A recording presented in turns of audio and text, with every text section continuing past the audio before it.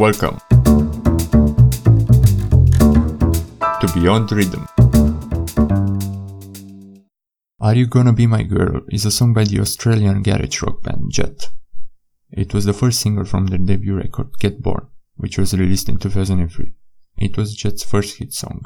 The band recorded the single and the album in Los Angeles. The album was recorded in 2 different sessions, because the band was the supporting act for the Rolling Stones, for their Australian tour in 2003.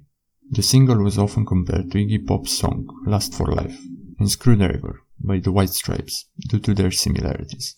It was criticized as drawing too heavily from them, some critics going as far as to call it a rip-off. The truth is, all 3 songs share near identical guitar riffs.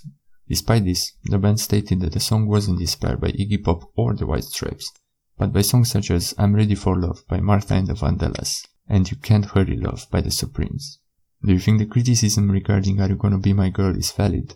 Let me know in the replies on ykoz.com and I'll catch you later.